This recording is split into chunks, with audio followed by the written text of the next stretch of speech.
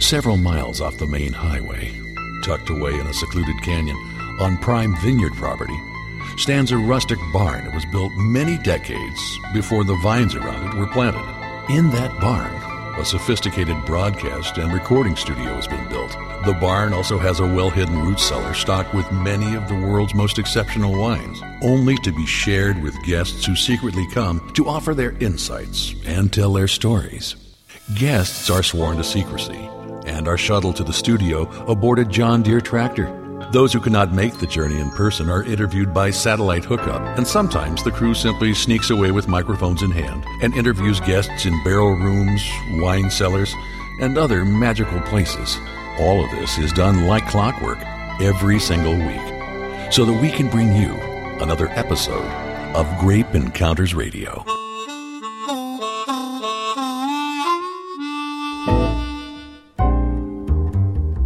Peel me a grape, crush me some ice, skin me a peach, save the fuzz for my pillow.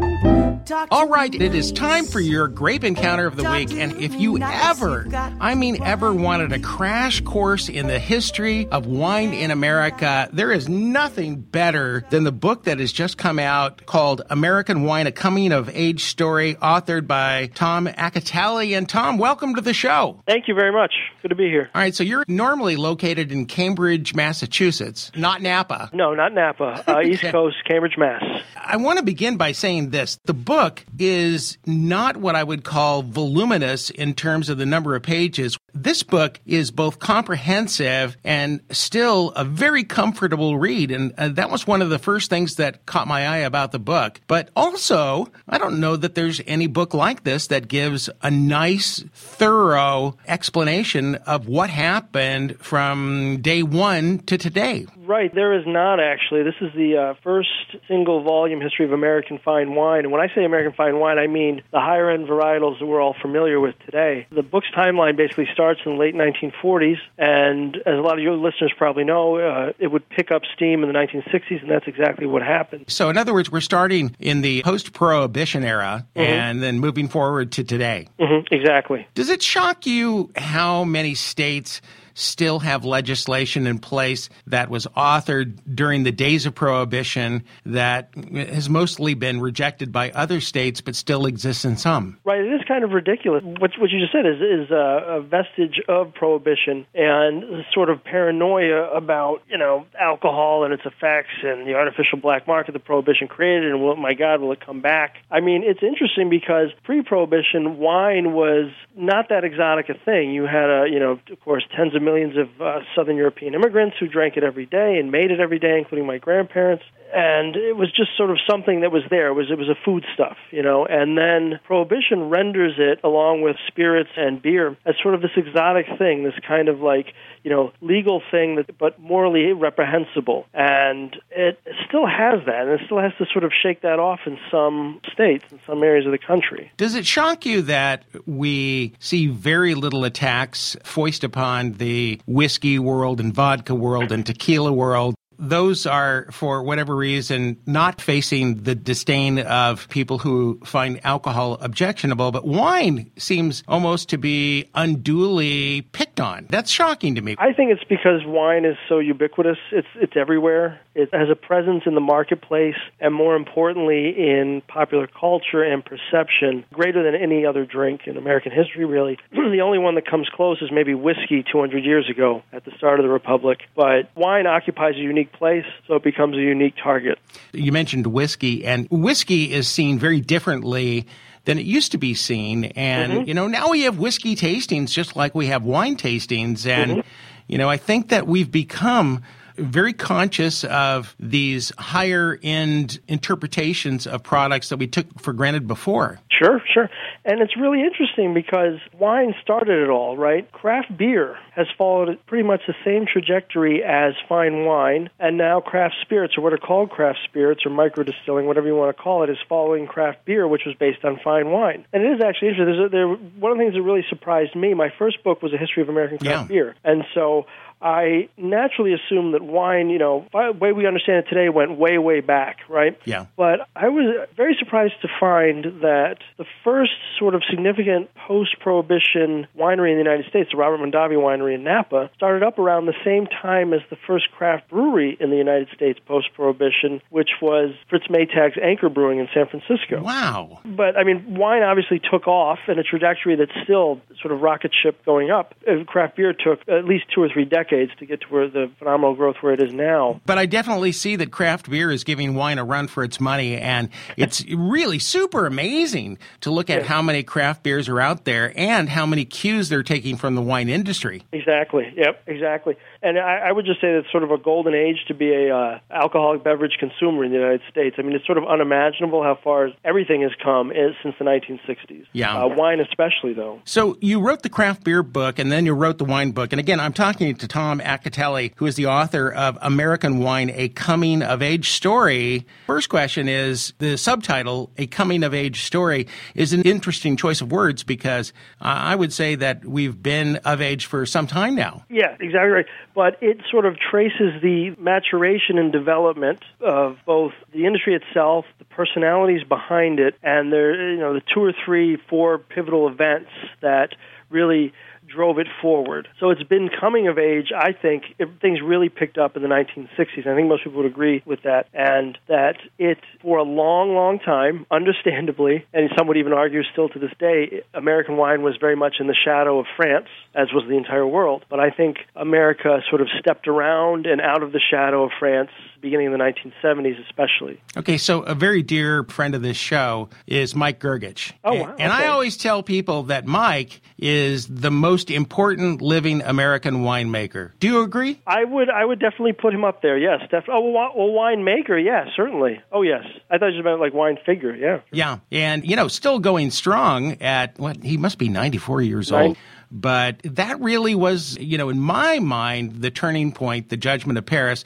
Too bad that the movie Bottle Shock didn't get the story right.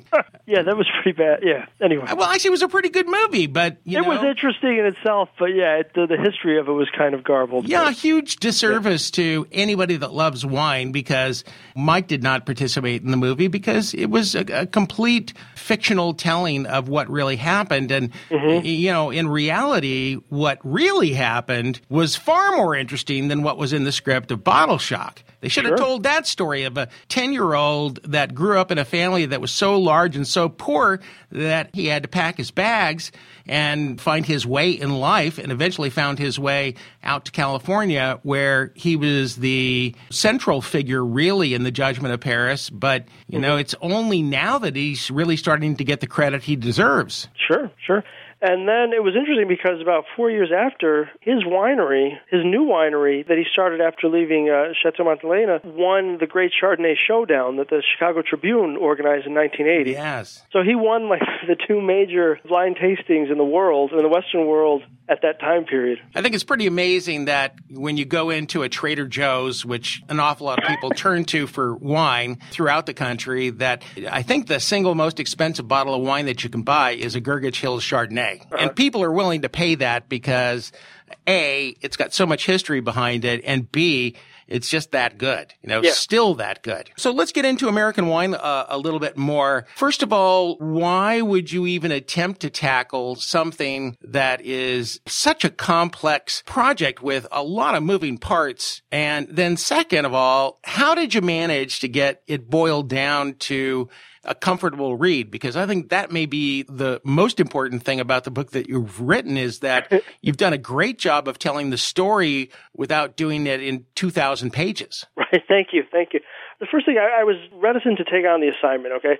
I thought it was too big a subject to handle. Craft beer is one thing. For a long, long time, it was a fairly small, clubby industry, right? It's really exploded only in the last 10 to 12 years. So fine wine struck me as just too big a subject to tackle. But then when I got into it, I realized 2 things. One, that it actually didn't go back that far in the United States, as we understand it today. And number 2, that you could boil it down to 2 or 3, maybe 4 major events and a handful of personalities. And their role and those events' roles were what was pivotal. And all that together together, we're talking about maybe a dozen events and people together take the whole movement through the last half century or so. Tom, we're going to take a very quick break here. I want to finish the answer to that question, but then I have a couple of really important questions I want to ask you. So can you hang with me for a sec? Certainly. All right. We're talking to Tom Acatelli. He is the author of a book that just came out in September. It's called American Wine, A Coming-of-Age Story. Definitely a book that I can recommend. It's very intriguing. It does a great job of taking you through wine then and now and how we got to this place in history. And definitely you'll learn more reading this book, I'm thinking, than almost anything you do. So we'll come back and talk to Tom, and Tom, hang with me. And you're listening to Grape Encounters Radio with David Wilson and my special guest, Tom Acatelli, author of American Wine, A Coming-of-Age Story. Grape Encounters will continue shortly. If you're near a computer or have your smartphone in hand, join our Facebook group page by searching for grapeencountersradio.com. David will return after these enlightening messages.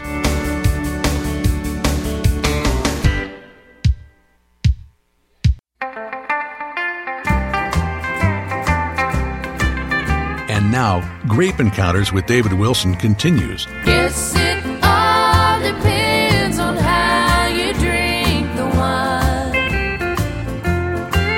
When I turn to the bottle, heartache is all I find. Some people get happy, but I just keep on crying. Yes, it all depends on how you drink the wine. And we are back with Grape Encounters Radio and my very special guest, Tom Acatelli. He is the author of American Wine, A Coming-of-Age Story. Boy, this is a book, if you can get your hands on it, I strongly recommend you spend, an afternoon, 2 afternoons reading this book, because if you ever wanted a concise overview of what has happened since the beginning of the wine industry in the United States all the way to the present, this is where you're going to get the information in a very digestible form. Great book. And Tom, again, welcome to the show. I really appreciate you being on. All right. Thank you for having me. Okay, so we were talking about the Mike Grgich victory at the Judgment of Paris back in 1976. In your mind, what are some of the most significant things that have happened in wine history that's taken us to where we are today? Well, I think the Judgment of Paris has to sort of stand at the pinnacle. It was the most influential event. As somebody involved in the tasting put it, it basically took American wine and the American wine industry 20 years forward in a day. Wow. So it was that big a deal. The other big events, I think, you can't get around Robert Mondavi. Whatever became of his winery later on, his influence early on, in those first 20, 25 years, was just incredible. He was like a one-man sales force, not just for his own brands, but for the industry as a whole. I think Émile Peynaud, his rise in the French wine industry and the techniques that he pioneered became very influential over here. And one of the people who went over there at time of Peynaud's greatest influence was a lawyer named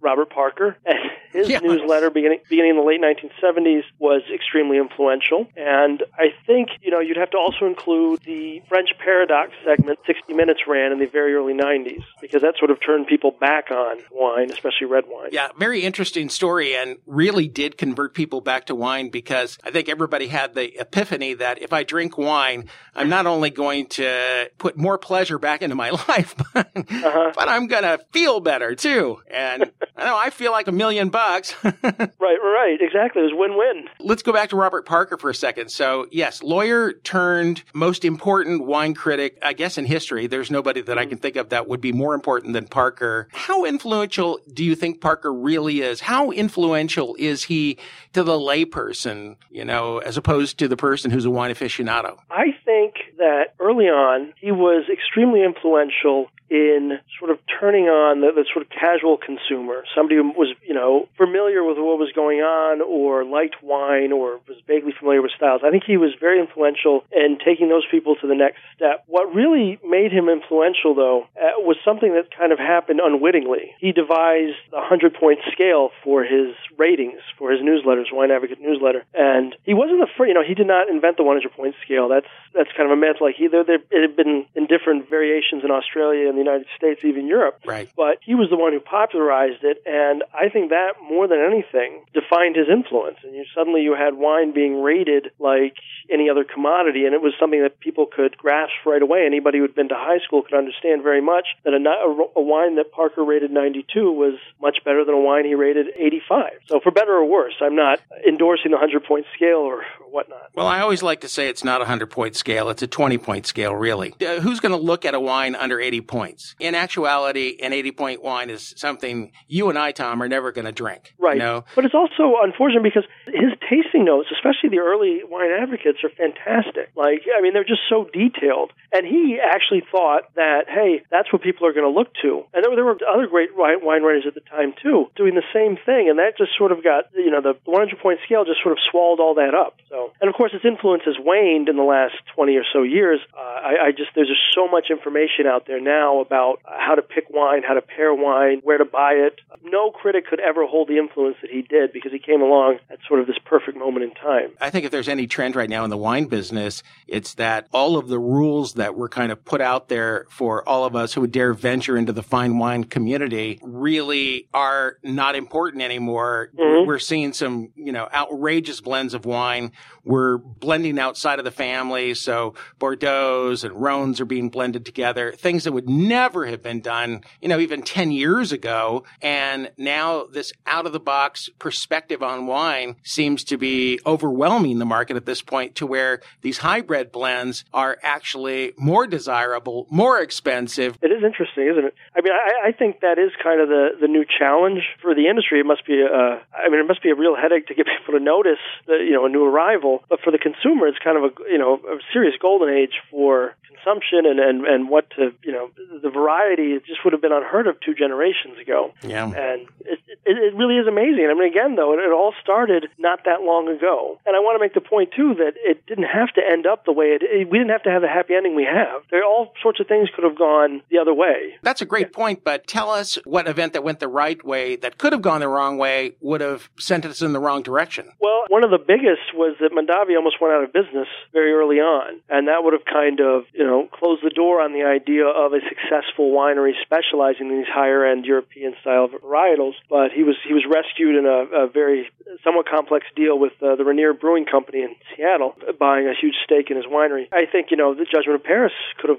What if it had gone the other way? Stephen Spurrier, the primary organizer, originally intended it for just to be a blind, like a tasting, like not a blind contest, right? And then he realized at the day of, or toward the day of, that the French judges he had asked were not familiar with California wine, and so might turn up their noses once they knew they were tasting a California wine as opposed to a French one. So then he asked them, well, would you mind doing a blind tasting so you don't know which is which?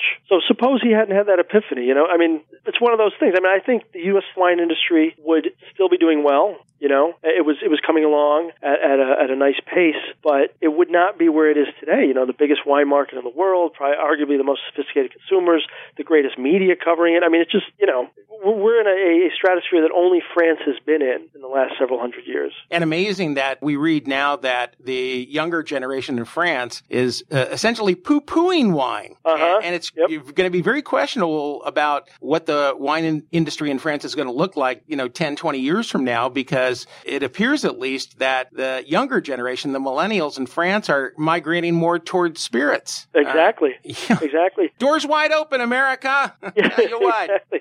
And in northern France, they love beer, too. That's the other thing. There's a pretty good French craft beer culture brewing. So yeah. Hey, Tom, can you hang with me one more second? I'd like to just wrap things up, but there's more that I'd love to ask you if you got the time. Sure. Okay. Certainly. All right. Hang with me, and we'll be back with more Grape Encounters and my special guest, Tom Acatelli, author of American Wine, A Coming-of-Age Story. Book just came out in September. You want to definitely check this book out. I think a couple of days invested in this book is going to put you way ahead of the pretentious person who comes in with a new Porsche and a new girlfriend and thinks they know everything about wine. You can know more. You just need this book. We'll be back with more Grape Encounters after this. Connecting winemakers, wine lovers, wine adventures, and all things wine from around the globe. You are listening to Grape Encounters Radio with David Wilson, broadcasting from our wine cellar studio in idyllic Atascadero, centrally located in the Central Coast wine country of San Luis Obispo County, California. Yes, it all depends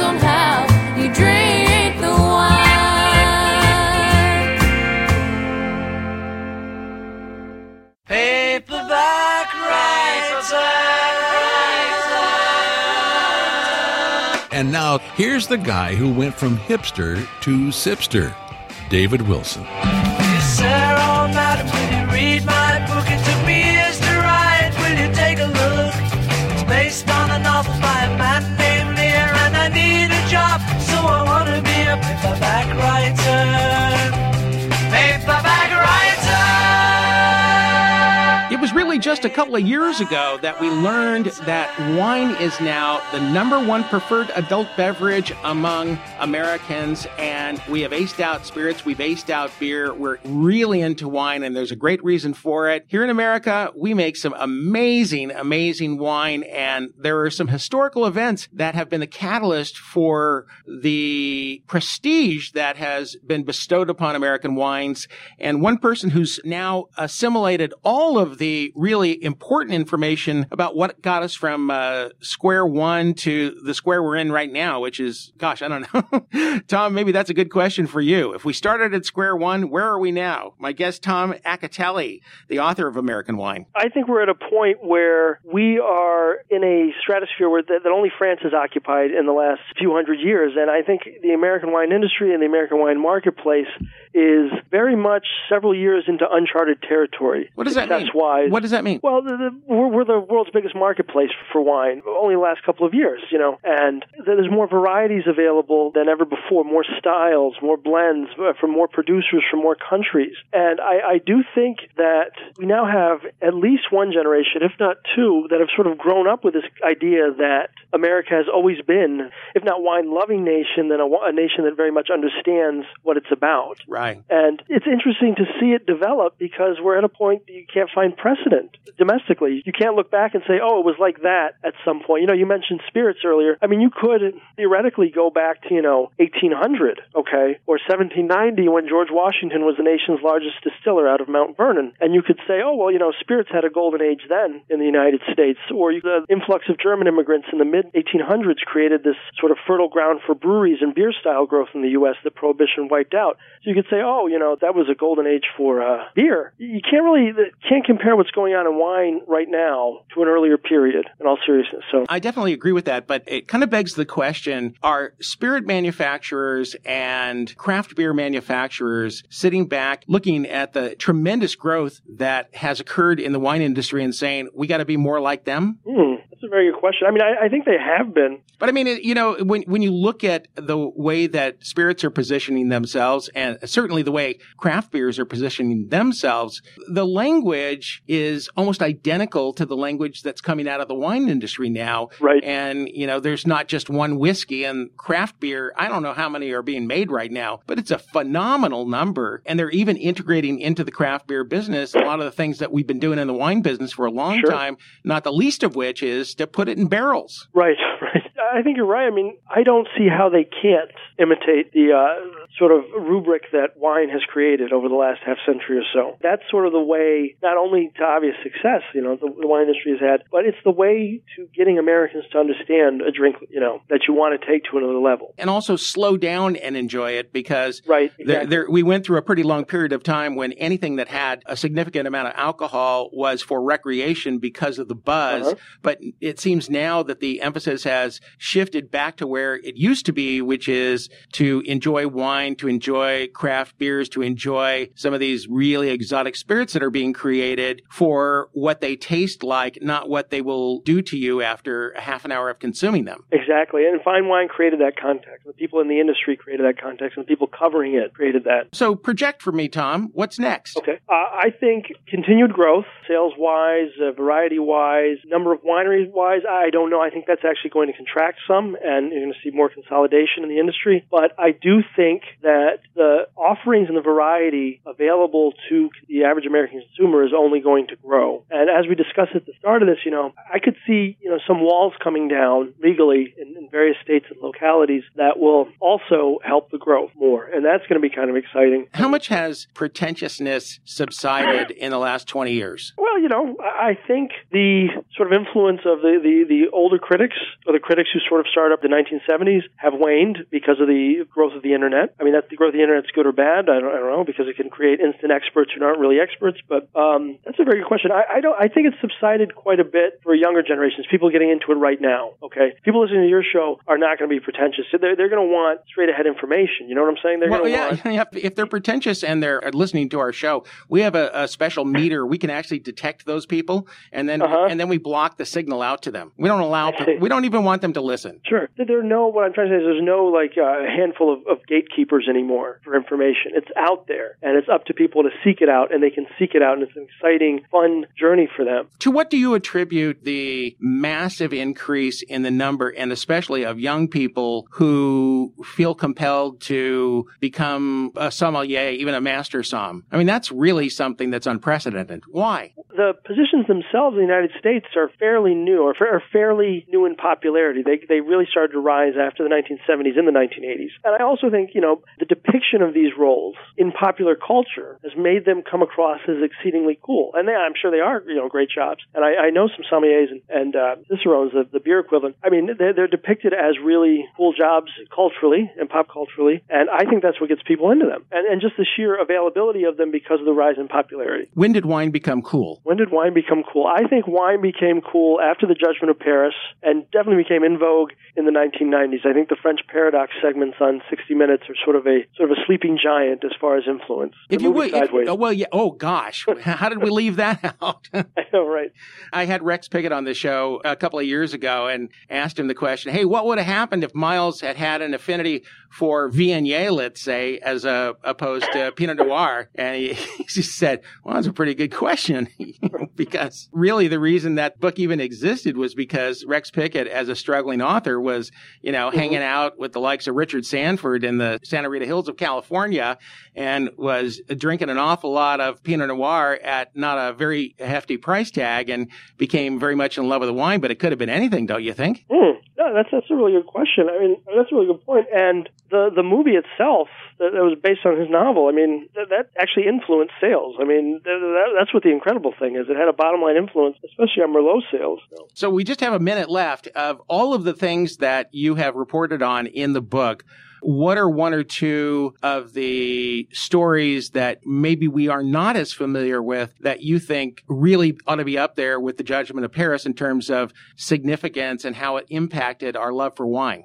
I think the encounter that Robert Parker had one evening at the California Barrel Tastings that the Four Seasons restaurant in Manhattan used to host, he encountered a man named Robert Finnegan, who was then the biggest wine critic in the United States, and basically discovered that Finnegan did not like the 82 Bordeaux that he had just tasted in the barrels. And basically what happened was that Parker realized that he did like it and that he had a chance to dethrone the reigning critic. And it's a very interesting scene, and I painted in the book because Parker literally had just gotten off the plane from Paris and taken a cab to the dinner at the Four Seasons, and he sees Finnegan there, and he realizes, well, this guy might not know what he's talking about, and Parker sort of goes for broke in his rave about the 82 Bordeaux, and that makes his reputation, and that influences the way so many Americans drank thereafter. Wow. So that's one story. And the other would probably be the great Chardonnay Showdown in Chicago in 1980. Okay, so Parker has now kind of, at least to some degree, stepped aside. He's sold the Advocate. It's in the hands of investors from Singapore. He's got other people writing the lion's share of his reviews right now. Is there somebody out there that's poised to take over the throne now? Is there somebody just waiting in the wings to be crowned? That's a very good question. I don't think anybody could ever replicate his influence because so many things converged at once for Parker. Not just that he devised the 100-point scale or popularized it in the late 1970s, or the American wine marketplace was taking off in the wake of the Judgment of Paris, but also that the baby boomers were coming into their own at the same time and had a ton of spending money and wanted to spend it. And one of the things they wanted to spend it on was fine wine. And also just technologically, I mean, this was a time period, I'm not making a joke here, when people literally waited for a newsletter at the mail to arrive in the mailbox. You had to wait for the printed word. Now you can create a blog in minutes and sort of have the instantaneous criticism. So I don't think the stars will ever align for a wine critic quite like they align find for Robert Parker? Well, I was hoping it would be me. Oh, okay, you. Yes. Because I use words like yummy, and I'm perfectly comfortable doing that. No. All right. Hey, listen, Tom, what a pleasure to have you on. Tom Acatelli, the book is American Wine, A Coming-of-Age Story. I was so excited to receive the book, to be able to read through it, and to have Tom on the show. Tom, how can people find the book? The usual resources? It's all over retailers, online, and on site. And how are sales going? You've only been out a couple of months, but you must have a read on it, yeah. Yeah, we're talking about second and third printing now, so that's always really? Yeah. Wow, that's fantastic. That's fantastic. All right, well, listen, Tom, a real pleasure having you on. Again, definitely, folks, go out and buy this book because your knowledge level, at least in terms of the history of wine and how we got from there to here, will explode after you read the book, and it'll save you a lot of time and money. And you'll really be popular at parties, too. Just don't show up with a new girlfriend and a Porsche. All right, Tom, I appreciate it. Hey, I hope everybody will buy the book and spend some quality time with it. So thanks for being on the show. Thank you. Okay, we will be back with more Grape Encounters in just a moment, so stay with us and go fill your glass with the good stuff. We'll be back with more Grape Encounters after this. Let's go!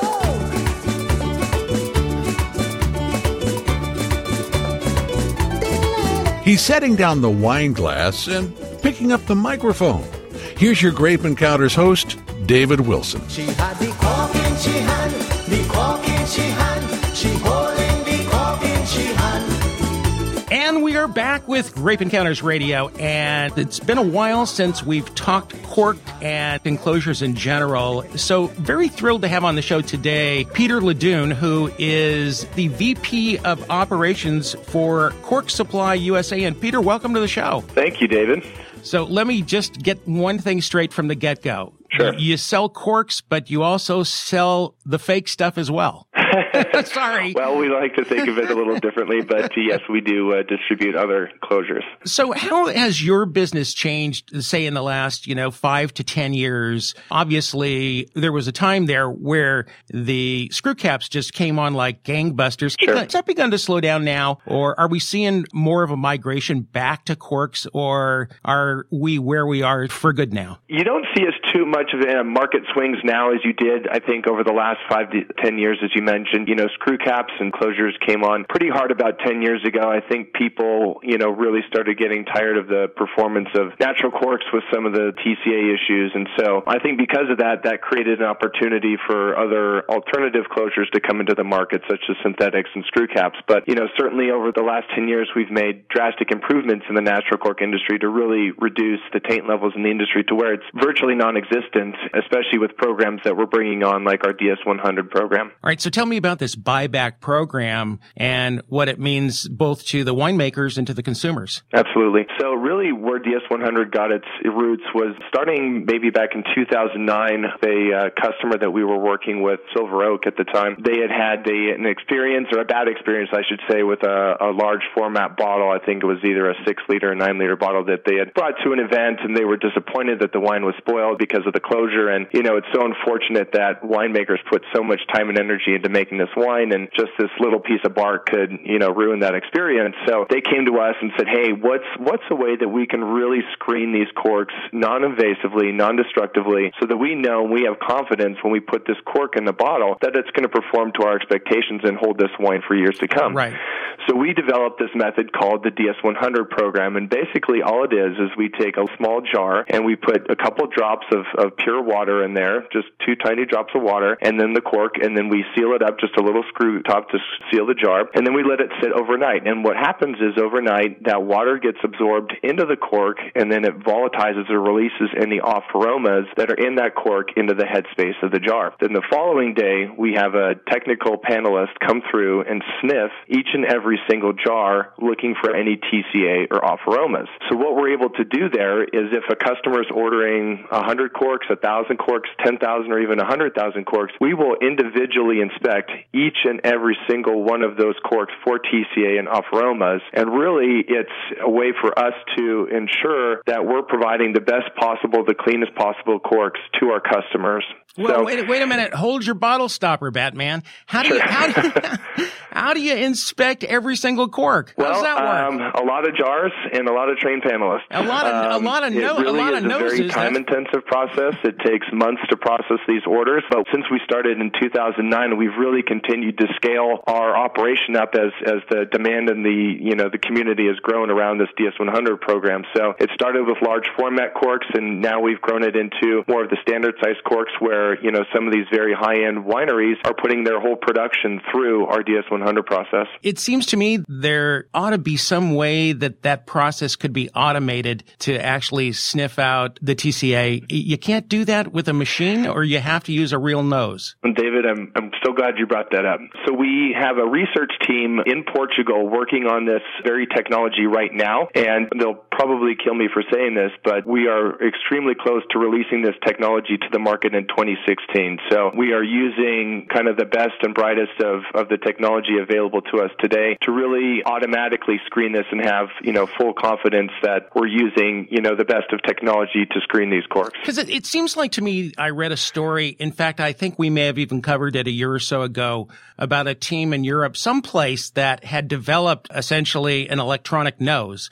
It wasn't to sniff out TCA, but I think it was to analyze aromas in wine, but, same principle, I guess. Sure. So this technology that we're developing is a little bit different than an electronic nose. One of the drawbacks to the electronic nose is its sensitivity. So when we're talking about TCA, we're talking about detecting at levels at parts per trillion, and the electronic nose can really only get down to the part per billion level. So it's not quite sensitive to get down to those aromas that we really want to catch that really have the most negative influence in the wine. So we've had to look at other technologies that really have the ability to detect down to those sub-part per trillion levels.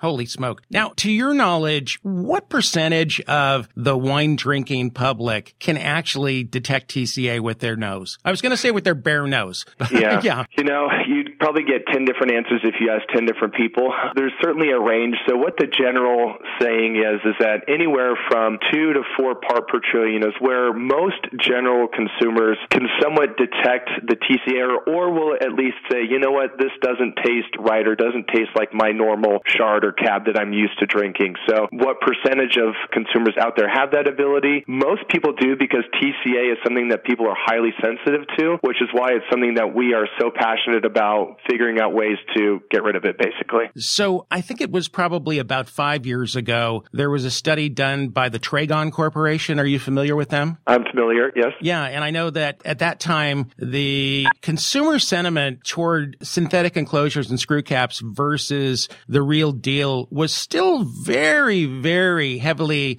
leaning toward natural cork. Have we lightened up some, or are there still those diehards out there that are never going to change? David, there's certainly the diehards out there, and, God bless them, because, we're firm believers in natural cork and using kind of the tradition and technology and developing natural cork to really, perform alongside any other technical type closure. That being said, I think there have been major advances in alternative closure technology with companies like Noma Cork and Guala, who are looking at, different liner technologies and helping winemakers control oxygen better. And, wine faults can come, outside of just, a tainted bottle. If you don't have proper bottling practices and if you're not controlling your oxygen, certainly you can have reductive characters or you can have wine that's oxidized. So there's other things that, closures are doing a great job at preserving wine. There's a lot to go wrong in the process, I'll tell you that. Peter Leduc, Cork Supply USA, appreciate it very much. Thank you, David. That's going to do it for Grape Encounters this week. We'll be back here, same time, same channel. So when you join us again next week, let's make it a wine sealed under cork, if you please, and we'll see you then.